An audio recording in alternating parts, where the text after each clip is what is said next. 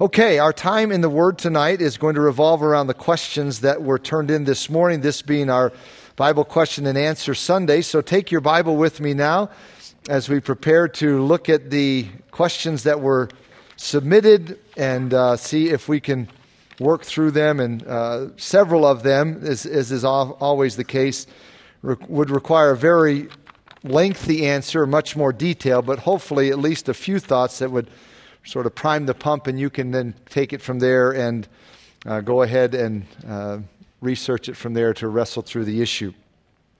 All right, first question says this. Back some time ago, a child asked what you meant when you referred to Shekinah glory. I had no idea what was meant by that. Can you explain? And that comes out of course, the Old Testament and the wilderness wanderings of the children of Israel, where they were led by a pillar of fire and a cloud, and it would move whenever they were supposed to move. And so that is the reference, and I referenced that this morning, saying that in all likelihood the allusion in the ascension that is described in Acts 1, that Jesus was taken up in a cloud, probably was also an allusion to that same type of thing. So that's what we're referring to. It comes out, it's an Old Testament concept. It comes out of the Old Testament when the children of Israel were wandering and being led by a pillar of fire and by a cloud. Next question says this. This goes all the way back to Genesis. Did Adam and Eve understand the phrase, "you will die"? You remember that was a part of God's warning. Don't eat of the tree. In the middle there, in the day you eat of it, you will surely die. Some Hebrew scholars believe that the best way to translate that would be, dying you will die. And so did Adam and Eve understand that? Well, probably not in its entirety. Death, we know from Romans chapter 5 that when Adam and Eve sinned, death came into the human race. Death came into the picture. Before there was sin, there would not have been death. And so it was after sin that death came. So they had nothing to compare it to. You will die. What does that mean? Well, even though they didn't understand fully what it meant, they knew God was prohibiting something, and they knew God was saying there'd be consequences. So even though they didn't understand, they understood enough to know that it's something they should not have done. And of course, they didn't take heed to that, and the result was the fall. Next question says this. Does God the Father love us as much as He loves His Son? You know, whenever I get a question like this, or just questions in general, immediately I try to think of passages. Is there a passage that would say yes or no, or that would give some insight as to how to answer, rather than just sort of arbitrarily saying, well, it's my opinion, I think, etc. And so as I thought through this, passages that talk about the love of God and God's immense love for us, God's love for His Son, I couldn't think of any that would make that same exact connection. So I'm not sure it's really the best way to try to grasp the love of God, to say, does God the Father love us as much as He loves His Son? I think it's better just to take what Scripture says, that God's love for us is immense. And in fact, in 1 John, God is love. It doesn't even say God loves. God is love. That's what He is. That's who He is. And so, in a sense, and I'm not criticizing your question, but almost in a sense you could say it may not be fair to ask the question that way.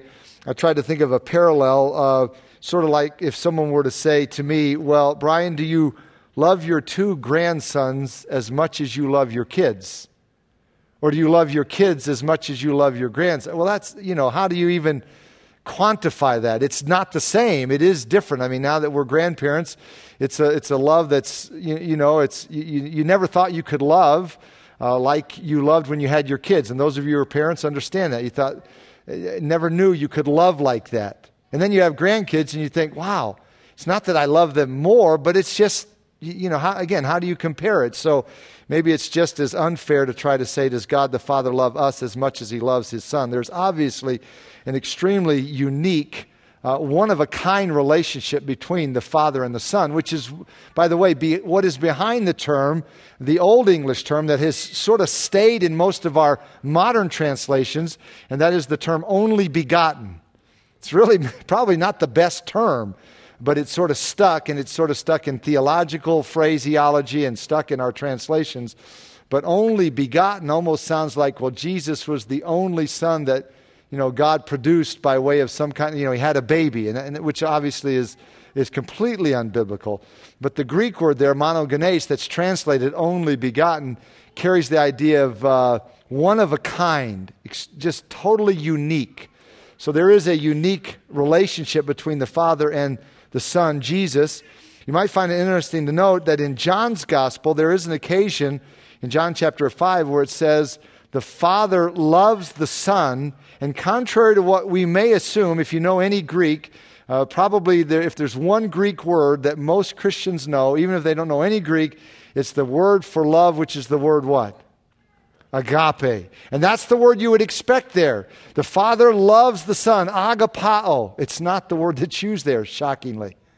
It's actually the Greek word phileo, which is the word more for friendship, companionship. So we could almost say that, though this is poor terminology, God not only loves His Son, He really likes His Son.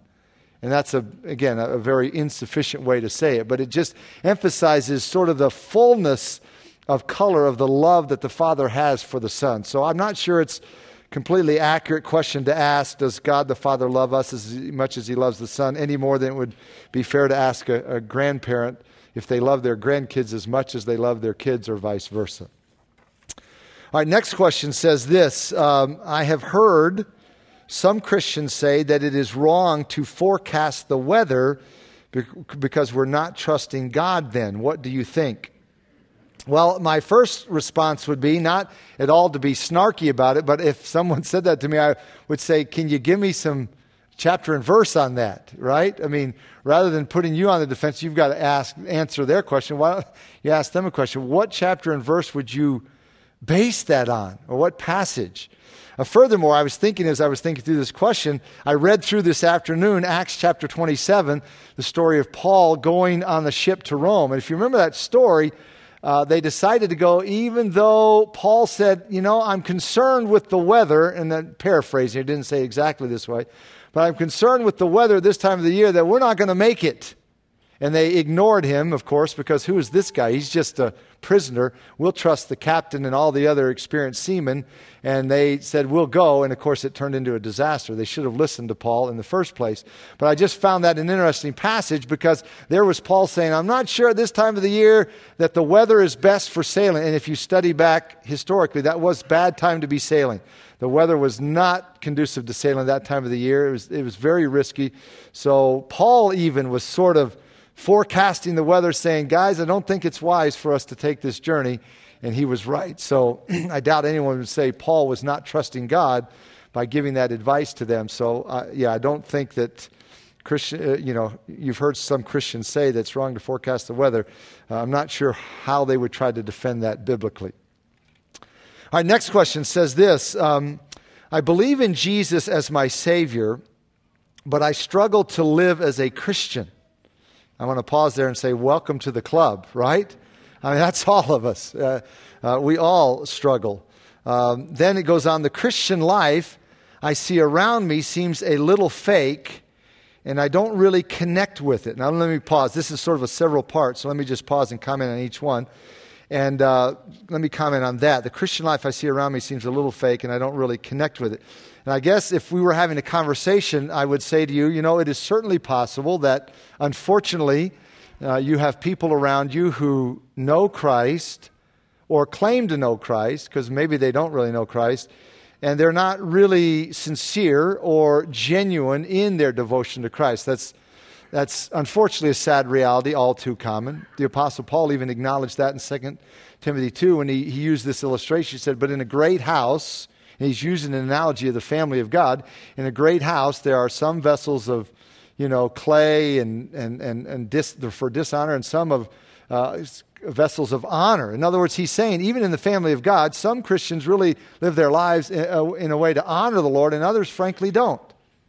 I wish it weren't that way, but you know that. You know that there are people who know the Lord, or those who claim to know the Lord, and they just don't live a life that honors the Lord. It's the sad reality. So maybe you say the Christian life I see around me seems a little fake. I don't really connect with it. Well, sad reality is maybe some Christians around you or professing Christians aren't living the way they ought to, which is why Scripture often exhorts us, Hebrews 2, looking unto Jesus. He's our model. He's our example, not the Christians around us or professing Christians around us. But also, if I were having a conversation with whoever wrote this, I would say this. Now, are you saying to me that every Christian you know is fake? If so, if that's what you're asserting or claiming, I think you need to do some heart searching, because surely you can find some Christians who are real. And so if you're asserting that every Christian you know around you is sort of fake, I'm going to say that the problem is not so much with the Christians around you, but there's probably something more in your own heart. Because it is very easy when we don't want to live for Christ to justify that in our mind and make excuses by saying, well, everybody's a bunch of hypocrites, right? Haven't you heard that one before? Well, I don't go to church because everyone's a hypocrite. Well, the fact is everyone isn't a hypocrite. There are a lot of people in the family of God who are very sincere, very genuine, very committed to Christ, and it's real. So if you're saying to me that every Christian you know is a phony, I'm going to say I think the issue is more in your heart than in theirs, because there are genuine Christians who aren't playing games. They're real. They're sincere. So you need to wrestle through that. Next part of this question says, most of the people I'm comfortable with are non-Christians. They seem more real. Well, again, I would say this. Nothing wrong with having friends who are non-Christians. Nothing wrong with having a lot of friends who are non-Christians. You just have to ask yourself, you open by saying, I believe in Jesus as my Savior. Then are you standing for the Lord before them?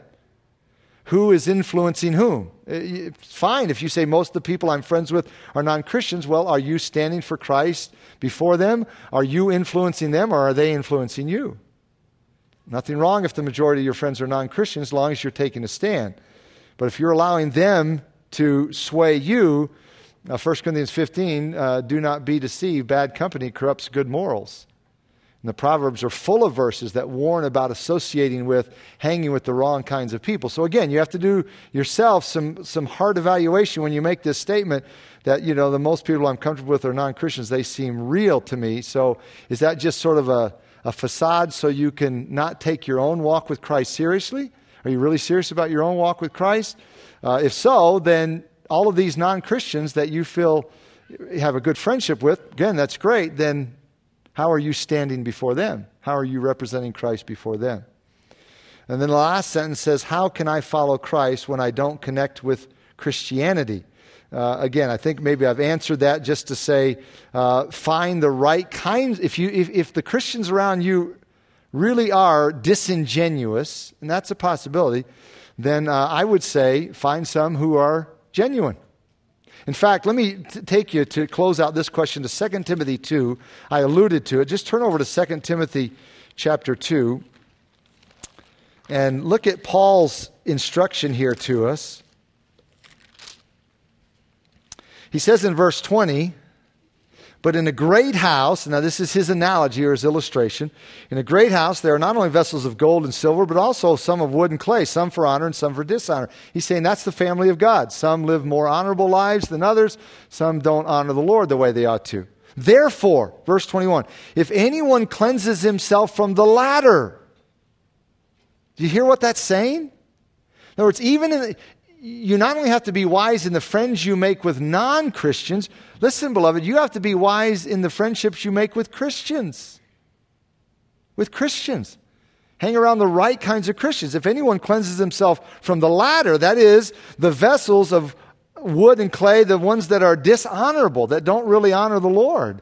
If anyone cleanses himself from the latter, he will be a vessel for honor, sanctified and useful for the master, prepared for every good work. So, how can you follow Christ when you don't connect with Christianity? Well, take Paul's advice here and sanctify yourself,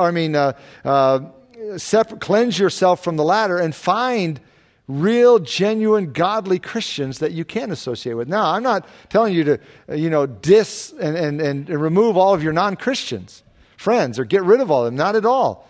But just be honest with yourself, very honest with how you are doing in taking a stand with them. And if you are, more power to you. Keep those non-Christian friends and be salt and light to them. All right, next question says this. What happened? This is coming off of last Sunday's message in Mark.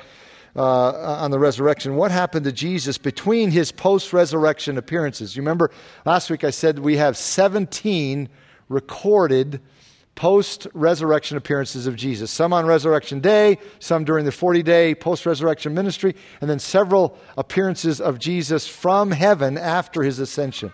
So if Jesus was here 40 days and we only have recorded about, a dozen or less of them, well, that's a long time, right? It's a long time to be here 40 days and only have 12 appearances to people.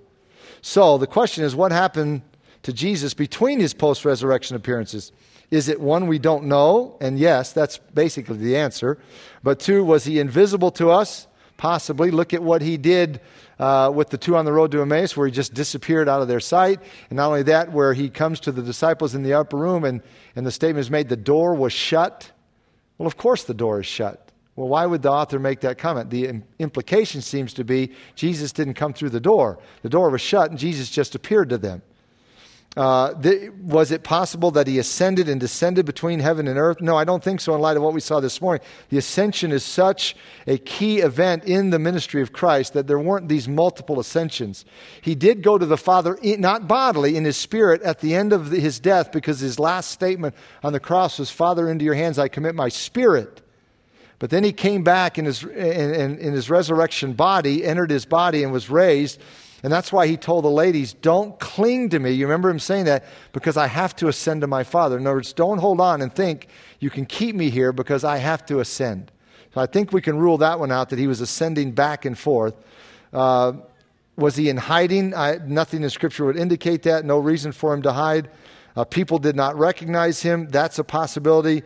And even the question was asked, why didn't he appear to some of those who did not believe in him? And I think we have a clear answer of that. The same reason why he didn't come down from the cross when they said, if you're the Christ, come down and we'll believe in you. Really? He raised Lazarus from the dead, and rather than believing, they said, we got to kill Lazarus. We got to get rid of the evidence. Too many people are believing in him. So if he raised Lazarus from the dead and people didn't believe, it didn't matter what he did. And then we're right back to Luke chapter 16, the story of the rich man and Lazarus, where Jesus said, listen, if they don't believe Moses and the prophets, they're not going to believe though one rise from the dead. So Jesus had no reason to show himself to unbelievers, to skeptics, to those. Now, he did show himself to, 1 Corinthians 15, to his own half-brother James, which would indicate that it wasn't that James was just a defiant unbeliever, but he couldn't wrap his mind around, couldn't accept that my brother's the Messiah? Really? How could that be? There seemed to have been just some reluctance, some confusion, and Jesus did appear to him, and the implication is that's what caused James to believe. But determined unbelievers, Jesus had no reason to appear to them. All right, next question says this: If we were to say that unknown to us, the great gathering together unto Jesus in the air, and that's a phrase that comes right out of 2 Thessalonians 2:1, the great gathering together unto Jesus in the air. If we were to say that unknown to us, the great gathering together unto Jesus in the air was happening next week, and I have 3 children under the age of 5, would it be unreasonable to hope or believe that our kids would be gathered with us? Well, it certainly wouldn't be unreasonable to hope or even to believe. But down at the end of your question, you say, I don't know that there's an answer to this. I just wanted your thoughts. Well, you're right. If Scripture doesn't say it, we're just sort of grappling. So the next part of the question, if they were gathered, would it be ridiculous to believe all children not yet at the age of accountability might be taken also? And by the way, this is an issue you have to wrestle with regardless of your view on the timing of the great gathering together unto Jesus in the air. In other words, there's the pre-trib rapture view, the mid-trib, the post-trib, which basically connects the great gathering with the second coming of Christ. So don't think, well, this is some silly question about the rapture. It just shows how silly the rapture is. Listen, it doesn't matter what your view is. You still have to grapple with this issue because Jesus is coming back. And 1 Thessalonians 4 says, the Lord himself will descend from heaven with a shout, the voice of the archangel, the trumpet of God, and the dead in Christ will rise first, and we who are alive and remain will be caught up together with them in the clouds to meet the Lord in the air. So that event is going to happen. There's no question it's going to happen. The only question is the timing of it. Pre-trib, mid-trib, post-trib. So you still have to, don't dismiss this as a silly question, because regardless of what you believe about the timing of the rapture, it's going to happen, even if you call it the same thing as the second coming. So it's understandable, again, as a parent, If you have little ones that you're grappling, when Jesus comes back, the Lord descends from heaven with a shout, and this great event occurs, how does it affect children? And the answer, as you indicated at the end, is that Scripture just doesn't address it. Other than we can certainly say, as Abraham said all the way back in Genesis, shall not the judge of the earth do right? We don't ever have to wonder if God's going to do the right thing, if there's going to be a mistake. So God won't make a mistake. Okay, next question says this. Why do many churches, including Grace, use grape juice instead of wine for communion? I did a little research and found that the switch from wine happened during Prohibition. Was the change therefore due to cultural reasons? Is it wrong for some churches to still use wine? I would like to know your thoughts. And let me answer the last question. Is it wrong for some churches to still use wine? Absolutely not. There's no question. There's nothing wrong with that.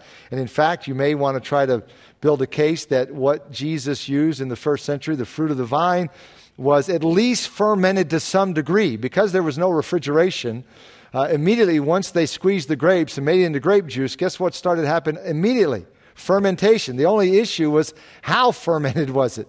An hour, a day, a week, a month, or whatever. So I understand why some Christians want to say that the wine in the first century was completely non-alcoholic. But the fact of the matter is you can't defend that biblically.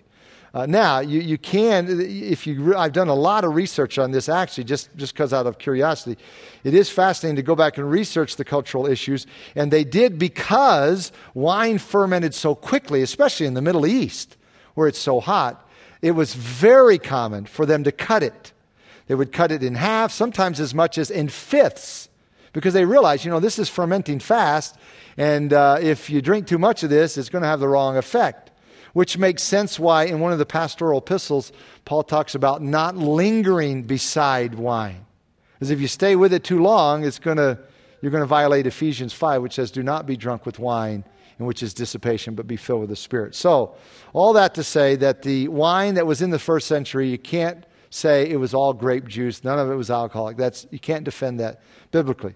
But some go the other way and say, it was all wine, so it ought to be just like the wine today. No, it wasn't just like the wine today because they cut it. They would weaken it because they recognized what they were dealing with. So, in answer to your question, is it wrong for some churches to still use wine? Absolutely not.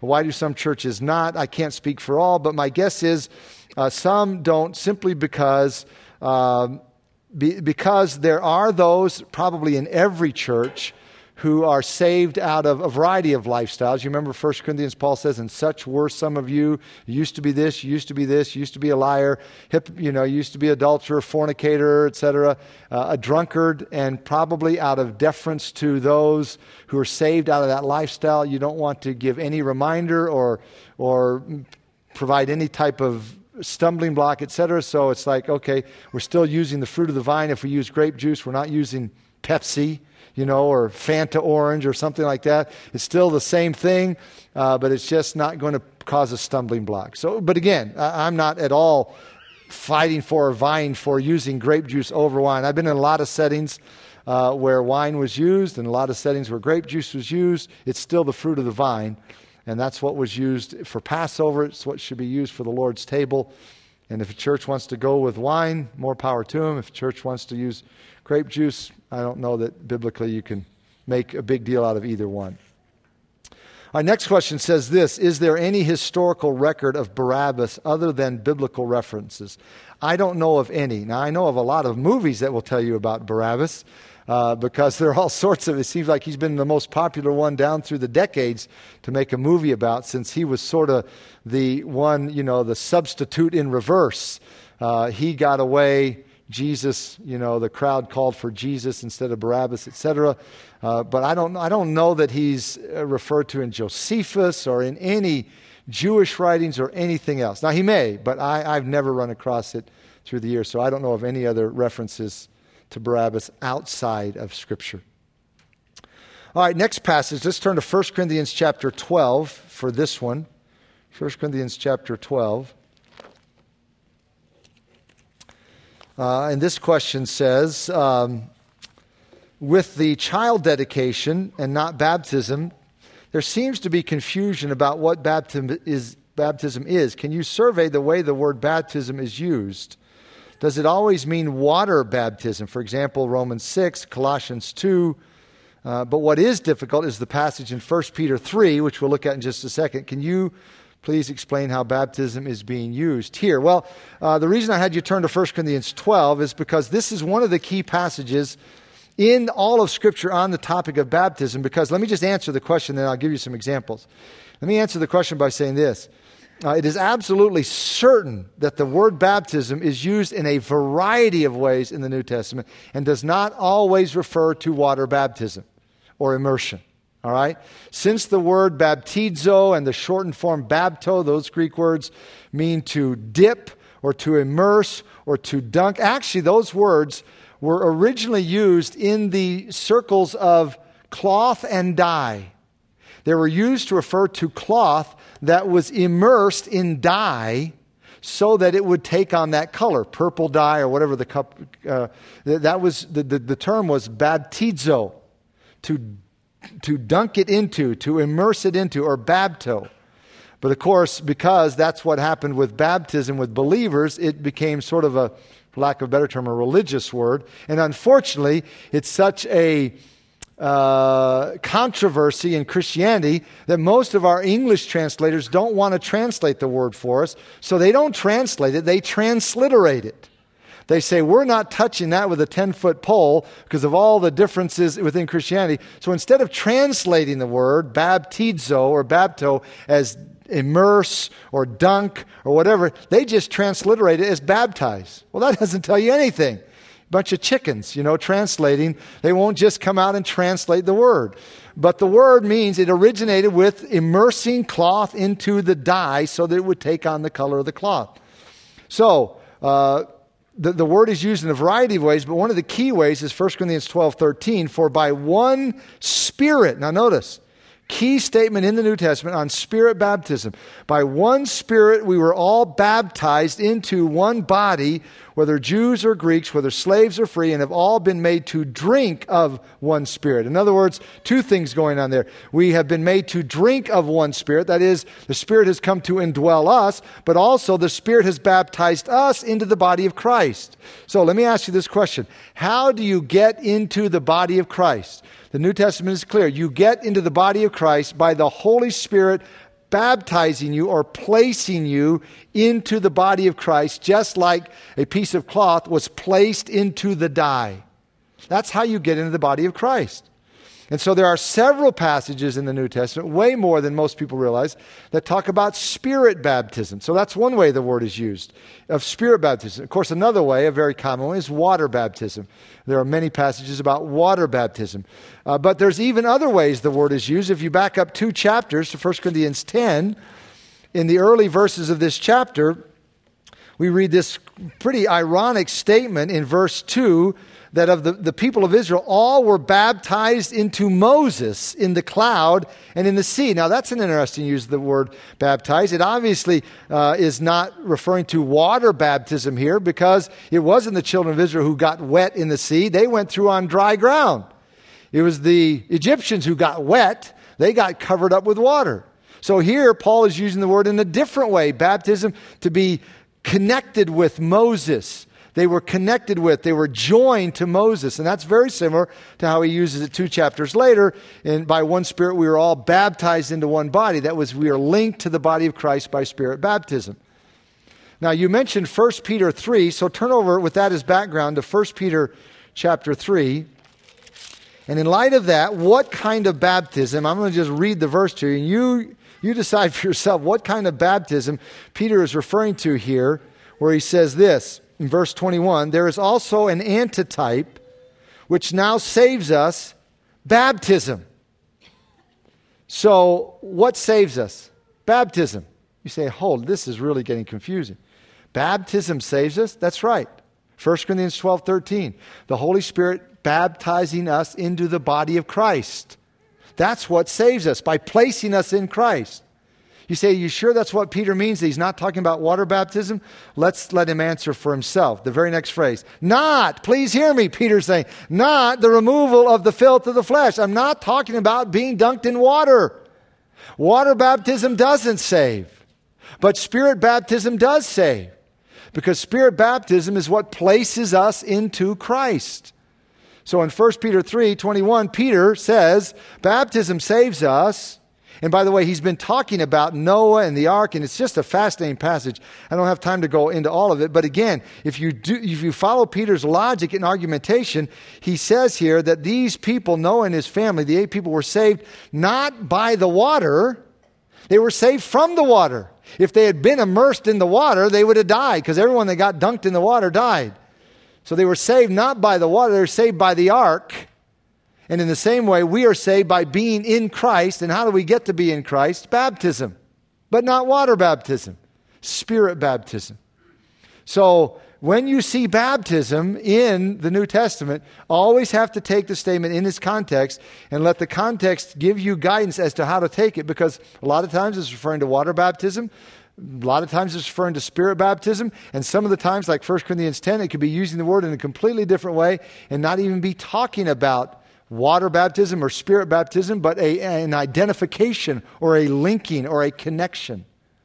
And so Colossians 2 talks about a spiritual circumcision and a spiritual baptism, which, by the way, is a passage that a lot try to use to say, well, just as in the Old Testament, babies were circumcised, male babies, at 8 days of age. Therefore, children should be baptized at 8 days of age. But if you look at Colossians 2, it's very clear that there is a spiritual resurrection talked about, a spiritual circumcision talked about, and thus, to be consistent, it is a spiritual baptism being talked about, not at all a reference. You have to read infant baptism into Colossians 2:12, which sadly a lot do. All right, next question is Ephesians chapter 1. Ephesians chapter 1, verse 4. Verse 3 says, verse 4 is He chose us. Well, I'll begin reading verse 3. Blessed be the God and Father of our Lord Jesus Christ, who has blessed us with every spiritual blessing in the heavenly places in Christ, just as He chose us in Him before the foundation of the world, that we should be holy and without blame before Him. So the question is this: is this a spiritual state we receive in Christ through justification, or something we strive for, that is, to be holy and blameless? No, in this context, as Paul is talking about the work of the triune God in our salvation, what they have done for us, which is why he opens it by blessing God, blessed be the God and Father, you were on the right track by saying, is this a spiritual state we receive in Christ? That is what he's referring to. Now, it doesn't rule out that because this is true, we should also desire to be holy and blameless, but in this context, this is talking about a positional holiness and a position of blamelessness before God, with a view to, in other words, the Bible always talks about because you are holy or because you are sanctified positionally, seek to be sanctified or holy practically. All right, next question says this: what role does fasting play in the life of a Christian? Jesus says, and here the question is quoting from the Sermon on the Mount. Jesus says, when you fast, remember he says, when you fast, don't disfigure your face and, anoint your head. Don't go around, just looking downtrodden like you're so spiritual because you're fasting. So Jesus said, when you fast, and then he gave his instruction, which is very important. I'll come back to that. Jesus says, when you fast, as if it was a practice of believers. Should we fast regularly?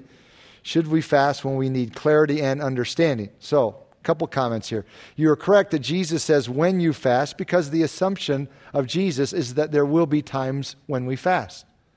So rather than him giving instructions on how often we should fast or when we should fast, he never does that. In fact, you may find it interesting to know that the Bible never does that anywhere. The only commanded fast in all the Bible,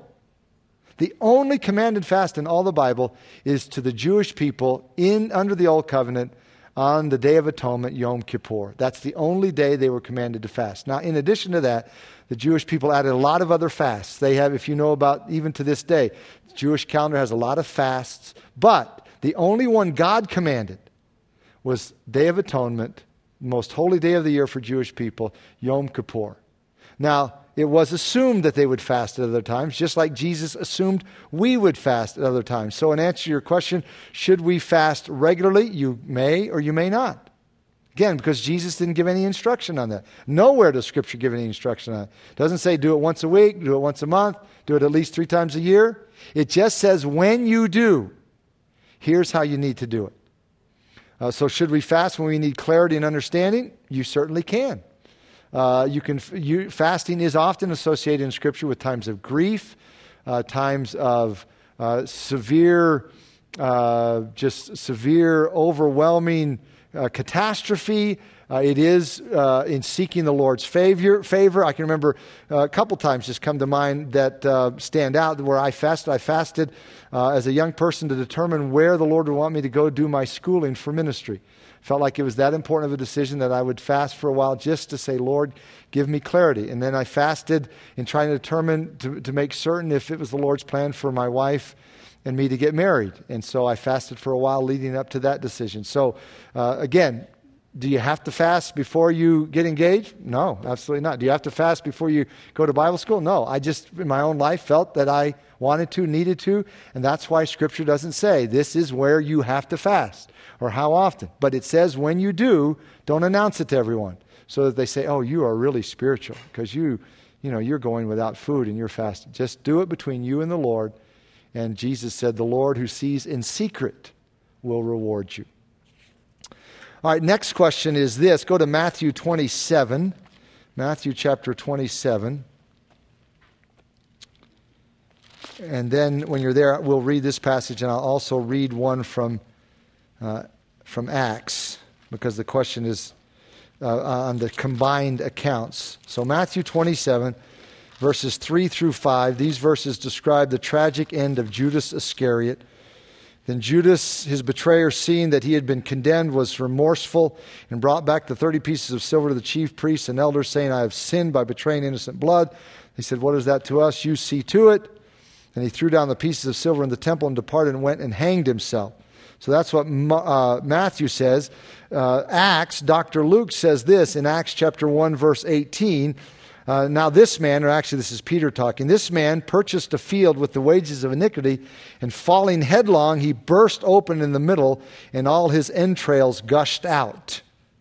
So the question is, there are 2 completely different versions of what happened to Judas Iscariot.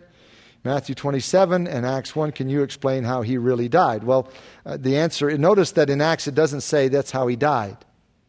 It just tells us what happened to him. Matthew tells us how he died. Matthew says he hanged himself. That's how he died. But after that, either the rope broke or as they cut him down, we're not told the details, but when he came down with such force that he burst open, his entrails gushed out. But you say in your question, there are 2 completely different versions of what happened. No, not necessarily. That's an assumption. The 2 can very easily be merged. It would sort of be like this. If I told you that so-and-so was in a very severe traumatic car accident yesterday, and as a result of the trauma, not the injuries, but the trauma he died of a heart attack. So if someone said to you, Paul died in a car accident, would that be accurate? Yes. If someone said Paul died of a heart attack, would that be accurate? Well, which was it? Well, it was both. They're not mutually exclusive. He died in a car accident as a result of a heart attack. How did Judas die? He hanged himself. But somewhere in the process, either as he was being cut down or the rope broke or whatever, then this happened to him as described in Acts chapter 1. Our next question is Revelation chapter 22. Revelation 22. This is a really good insight, I think, on this question that the person asks. Revelation 22 tells us that there will be no more tears. Actually, Revelation 21, verse 4. And God will wipe away every tear from their eyes. There shall be no more death, nor sorrow, nor crying. There shall be no more pain, for the former things have passed away. And the person reading that says, God will wipe away every tear from their eyes. So the question is, when God wipes away our tears, what does that mean? Why will we be crying in heaven? Will it be because of lack of rewards or lack of, our failures, lost loved ones? I think it's a really, we don't know. The answer is not given to us. Again, if you can't state it from Scripture, you just have to leave it there. But I think it's a good insight that there is at least the possibility there's the possibility that on the onset of eternity, if you will, that God will need to wipe away our tears. And maybe for some of the reasons you mentioned. Maybe lost loved ones. Maybe because we look back on our lives. And remember, at the judgment seat of Christ, it is not a judgment of our sin. It's a judgment, an evaluation of our lives for reward. But it's certainly possible that if we look back at our lives, that there could be some regrets. Like, Lord, I could have been more focused. I could have done, et cetera. So I'm not going to pretend to give you the answer, but I think it's a good insight that I don't know that we can state dogmatically that there will never, ever be any tears in heaven. What the promise is that God will wipe away their tears, and from that point, there will be no more crying. So what the tears will be from, we're not stated. Of course, the other possibility is just that the wording is such that saying God will wipe away every tear in the sense that every past tear is gone and wiped away, and there's no crying once you reach eternity. So that's a possibility as well. But I don't think you can rule out either view. Okay, last question of the evening. Let's turn for this one to 1 Corinthians chapter 14. 1 Corinthians chapter 14, and this question comes off of the message this morning, or part of the message this morning. I won't be able to answer this in the detail it needs, so whoever asked this, I'll give you sort of some little homework to pursue if you really want to pursue this in greater detail. It says this: can you please explain the biblical position on tongues and how they are associated with authentication of the early church in connection with the apostles? All right, so someone's wrestling with, I mentioned this morning that the purpose of the sign gifts was to point to the message, to authenticate the message, etc. So how does that work with this gift? Very good question. In the beginning, let me just say this, because I'm only going to be able to give about 5 or 6 minutes on it. If you want to pursue it in more detail, you can go to the website and you can consult either a message that's titled, What About Miracles, Healing, and Tongues?, which deals with all the sign gifts, or specifically, if you want to consult the message out of the 1 Corinthians series on 1 Corinthians 14:22, which is where I'm going to land here, you can then have a lot greater and more in-depth treatment to your question. But I want to look at 1 Corinthians 14:22 just to answer it in summary here in closing tonight. 1 Corinthians 14:22, a fascinating passage on the issue of the gift of languages, because, now please catch this, this is the only stated purpose for the gift of tongues in the New Testament. This is the only stated purpose for the gift of tongues in the New Testament. Now, did the gift serve other purposes? Yes. On the day of Pentecost, they spoke in languages, and this got the attention of the crowd. So God used it as an attention getter, and Peter preached to them, and 3,000 were converted. So could God have used it, and maybe did God use it in other ways? Sure. But all I'm saying is, if you're going to be thoroughly and specifically biblical, this is the only phrase you can find anywhere in the New Testament that makes an exact stated purpose behind tongues. And what does it say? Therefore, tongues are a sign. Remember, it's exactly what we saw this morning. Are for a sign. Not to those who believe, but to unbelievers. So Paul says here in 1 Corinthians 14:22 that the purpose of this sign gift is to unbelievers. Now, what unbelievers does he have in mind, and what kind of sign? What are we talking about here? Well, back up, because you know the important rule of Bible study. Whenever you see a therefore or wherefore, you need to stop and see what it's there for. So Paul has just quoted something up in verse 21. In the law it is written, and he's quoting here in verse 21 out of Isaiah 28:11 and 12. And if we had time, we could go back there to see the context of this quote. But in the law it is written, with men of other tongues and other lips I will speak to this people, and yet for all that they will not hear me. Now again, if you go back to Isaiah, basically what Isaiah is saying is this: I am bringing judgment on my people Israel, and here's how they will know that judgment is coming. When they begin to hear other languages, then they should know judgment is coming. Okay? So God warned his people Israel that judgment is coming by other languages being spoken around them. Paul takes that verse and draws this conclusion. Therefore, tongues are a sign. A sign of what? Isaiah 28:11 and 12. A sign of coming judgment. for unbelievers. What unbelievers? For unbelieving Israel. So let me state it very clearly. The gift of tongues was a sign for unbelieving Jews that judgment was coming for refusing to hear God and embrace their Messiah. And judgment came in AD 70 at the hand of the Romans, just like it came from back in Isaiah's day, from the Assyrians and from the Babylonians. It eventually came. So in summary, I would say this, and again, the message on this passage, if you go back to the 1 Corinthians series, I develop it in a lot more detail. But just in summary, I would say this. What Paul is saying here, better yet, what the Holy Spirit is saying here in verses 21 and 22 is this, that the purpose for the gift of tongues in the first century was a sign to unbelieving Jews that judgment is coming. And it came. It came in AD 70, which begs the question, if the gift of tongues was for a sign to unbelieving Jews that judgment is coming, and judgment came in AD 70, you no longer have any specifically scripturally stated purpose for tongues. Because this is it. It's the only statement in the whole New Testament that gives such a definitive purpose statement. So, again, your question is, can you explain how the biblical position on tongues and how they are associated with authentication? Yes, the gift was a sign gift to warn Jews that judgment is coming, which is exactly what the apostles proclaimed, especially to the Jewish people. If you don't repent, you will fall under the judgment of God. And what backs up their message, what proves that their message is right, or what authenticates their message, to use your term? This sign gift authenticates that they're telling the truth, that judgment is coming. You better listen, because the apostles can verify or authenticate their message of judgment on the Jewish people by virtue of this unique sign gift. And so that's the role that this gift was to play in the first century. All right, great question. I know, again, that's 5 minutes instead of 45 minutes, but if you want to go back and consult the message on this text, it will give a lot more detail. All right, let's stand as we close.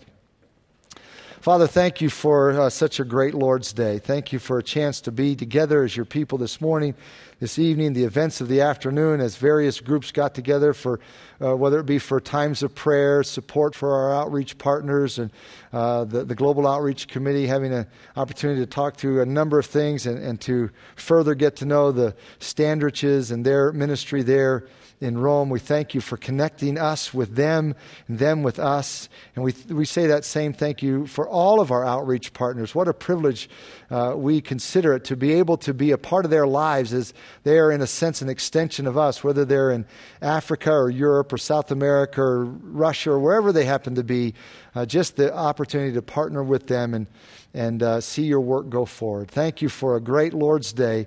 Dismiss us with your blessing, and may we go forth from here to be salt and light to those around us. We pray these things together in Jesus' name. Amen.